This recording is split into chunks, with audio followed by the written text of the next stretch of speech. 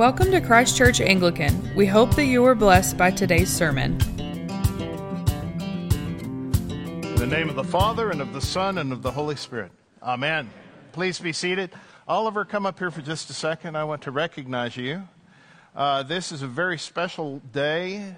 Oliver has graduated, and this is his last day acolyting. But lo and behold, I just informed him that there is a great opening in the lay reader chalice bearer ministry.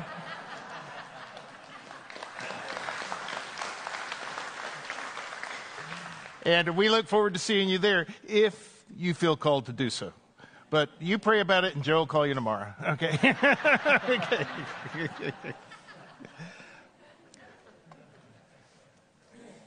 We are so blessed with all of the acolytes who serve here.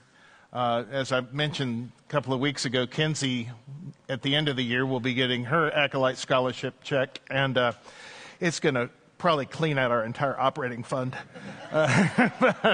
She's been so great. Today's reading is a challenge, but as we dig into it, it provides so much hope. So I want to look at it, but we have to begin by noting that Jesus is in the middle of his progression to Jerusalem. This is in chapter 9, verse 51. Luke notes that at that time, Jesus set his face to go to Jerusalem. This was not an excursion, like, oh, let's go down there for a trip. This was, I'm going to die and be resurrected, and I'm headed in that direction to do that. And along the way, because this is the time when he is moving towards the end of his earthly life, he was teaching and training, and he assertively prepared people for his death and resurrection and his kingdom. And slowly but surely, as Jesus approaches Jerusalem, his life and his ministry are coming to a very critical point. And he is teaching with a growing sense of urgency. Look at last week's gospel reading. I came to cast fire on the earth, and would that it were already kindled. I have a baptism to be baptized with, and how great is my distress until it is accomplished. Do you think that I have come to give peace on earth? No, I tell you, but rather division. Now, Jesus is not simply saying, it's too bad that people are bad and this is going to happen. He is saying this is the consequence when holiness confronts evil. My presence on this earth divides the good and the evil. And how you respond to me, Jesus, determines how you will be judged. When we say God loves the sinner but hates the sin, we mean it. God loves you dearly, wonderfully, but he cannot abide your sin or mine. Holiness and sin can't coexist in God's kingdom. I knew a youth minister one time who took a perfectly clear glass of water and he asked if anyone would take a sip of it. And everybody raised their hand and said they'd be happy to. Then he went to the toilet and got an eyedropper and put one drop of toilet water in there. And all of a sudden the volunteers all dried up. Holiness and sin cannot coexist. They cannot be together.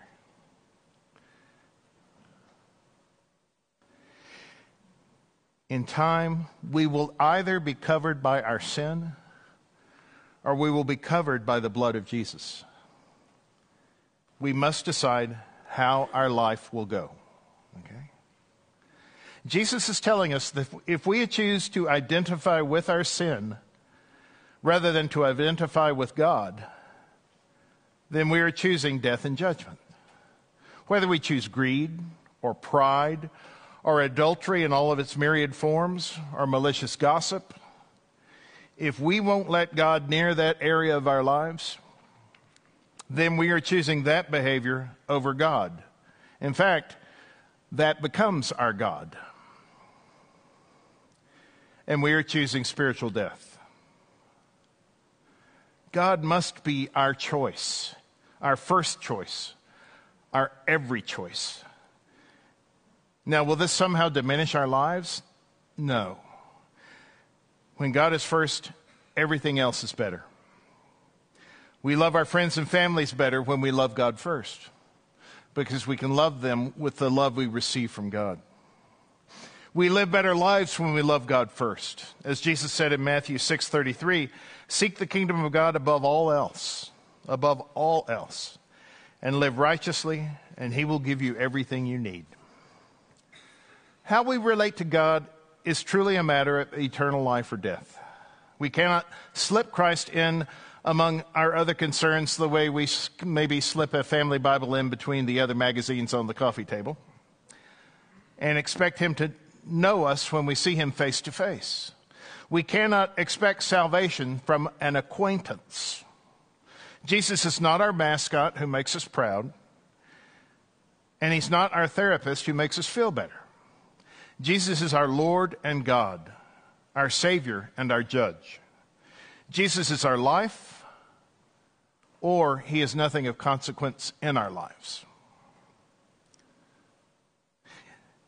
Everybody here, including me, has tried to make Jesus a part of my life. I'll bring him in. He's a part of that with work and with all these other things. And it doesn't work. Jesus always gets shunted out. Jesus has to be first, always. It's the point of today's gospel. The person who asked the question, along with all the other people who were standing around there, assumed that Jesus would affirm that only a few will be saved. However, Jesus didn't affirm that at all. In fact, Jesus didn't answer the question directly. The question, will the saved be few, became, will the saved be you? Jesus consistently pressed people to make a personal response to the gospel invitation. He wanted people to take a close look at their own standing before God. And with that in mind, let's look at what Jesus teaches about entering the kingdom of God. First, Jesus said the kingdom of God is entered by effort. I didn't say that. He did. Okay? Jesus said to them, strive to enter through the narrow door. For many, I tell you, will seek to enter and will not be able. Now, the Greek word for strive is a word for intense exertion. It means to struggle, to fight, to labor fervently. As a matter of fact, the root of that word is the same word we use for agonize. Okay?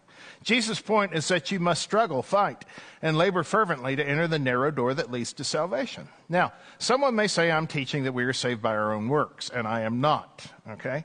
That's not what I'm saying. Actually, I hope I'm not teaching anything that the Bible doesn't teach. Because, as Father Homer Rogers used to say, if I ever say anything against that's original about the Christian faith, you need to shoot me.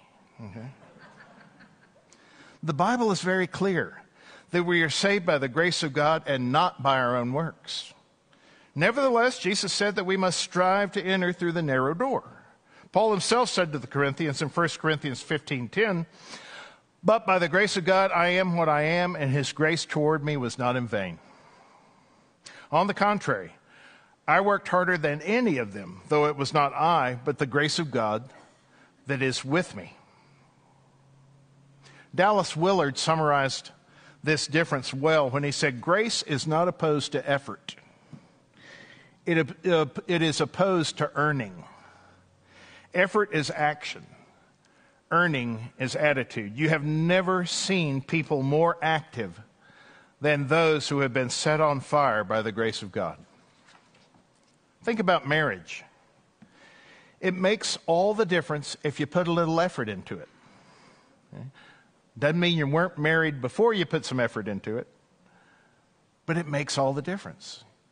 I think of this often, salvation often like, okay, I'm saved, and there's this incredible palace with incredible grounds and forests before that. And the palace itself is amazing. And I am in the entry hallway. That's salvation. But the kingdom is out there. And I need to strive to know the fullness of the kingdom and to enjoy it.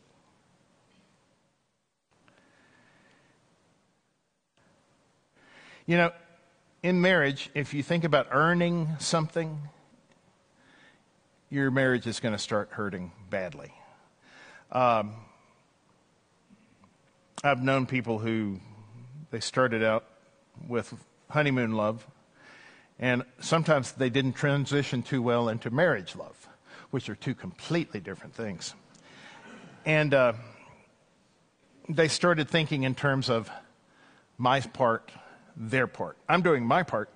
I've earned my right, but they're not earning their right. And if you ever start thinking that you're owed something by your spouse, go get marriage counseling, because your marriage will soon be on the rocks, okay? It's not 50-50, it's 100-100, okay? Grace is not opposed to effort. It is opposed to earning, okay? Everyone wants to go to heaven, but they want to go on their own terms. But Jesus makes it clear in Scripture, his are the only terms possible. I am the way. No one comes to the Father except through me. There's only one door. It's a narrow door. And it's only entered by effort. That is, you must seek the kingdom of God. You must desire God. You must ask God to give you faith to believe. You must ask God to enable you to repent. You must keep listening to the gospel. You must ask God to work in your life to ensure that you enter through the narrow door. You must make the effort to put God first in your life. When Jesus says, seek first the kingdom of God and his righteousness, that takes effort. I don't do that by just waking up in the morning and going, okay, now I'm doing this. I got to put my mind to it. I got to put my heart to it, my soul to it, my strength to it. It's just like you shall love the Lord your God with all your heart, soul, mind, and strength. That takes effort. It doesn't come naturally to us sinners, okay? So, the first thing is that the kingdom of God is entered by effort, not by works, but by effort. And then the kingdom of God, secondly, is entered through a relationship. Listen to Jesus in Luke 13, 25 through 27. When once the master of the house has risen and shut the door, and you begin to stand outside and knock at the door, saying, Lord, open to us, then he will answer you, I do not know you or where you come from.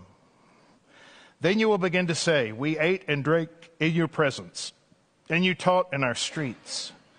But he will say, I tell you, I do not know you or where you come from. Depart from me, all you workers of evil. They are saying, we met you once. You were an acquaintance of ours. And he's saying, I don't know you. I remember growing up in East Texas, the first question someone who didn't know you would ask is, you'd tell them your name, and then their next question would be, who are your people? And it was actually a pretty clever question when you think about it. But Jesus saying, I don't know you. I don't know your people. You know. You got to have a relationship with me. There's nothing subtle in Jesus' story. This little parable of the householder and his would-be guest adds a note of urgency to the exhortation to strive to enter through the narrow door. And it also spells out the reason why some will be unable to enter. The repeated charge, I don't know you or where you come from, tells us the key to salvation is not simply a matter of lifestyle or of keeping the rules, but of relationship with Jesus. The kingdom of God is not entered merely by association with Jesus. It is entered through that personal relationship with Jesus. God doesn't save people who merely want to be saved, attend church, and participate in church ministry. No, God saves sinners who cry out to him for mercy. God saves people who know they need God, and they cry out to him. God saves people who have entered into a personal relationship with him through faith and repentance. So, first, the kingdom of God is entered by effort. Second, the kingdom of God is entered through a relationship. And third, the kingdom of God is entered with a multitude. Okay? Contrary to the common view of Jesus' day, the saved will not be a few. Okay? people assumed that good Jews would be saved and probably no one else, except a few converts maybe. And Jesus said here, because there will not only be Jews in heaven, but there will also be people from all the nations. And people will come from east and west and from north and south and recline at table in the kingdom of God.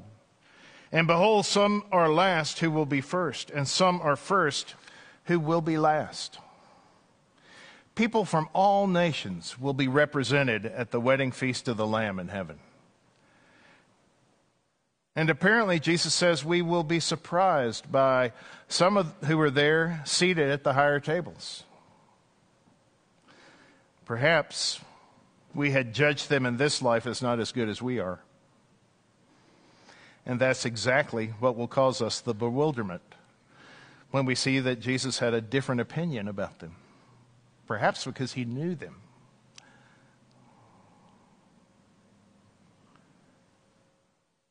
Because it's not going to be how good someone is, but how repentant someone is that will open their hearts to God's saving grace that allows us and strengthen us to put effort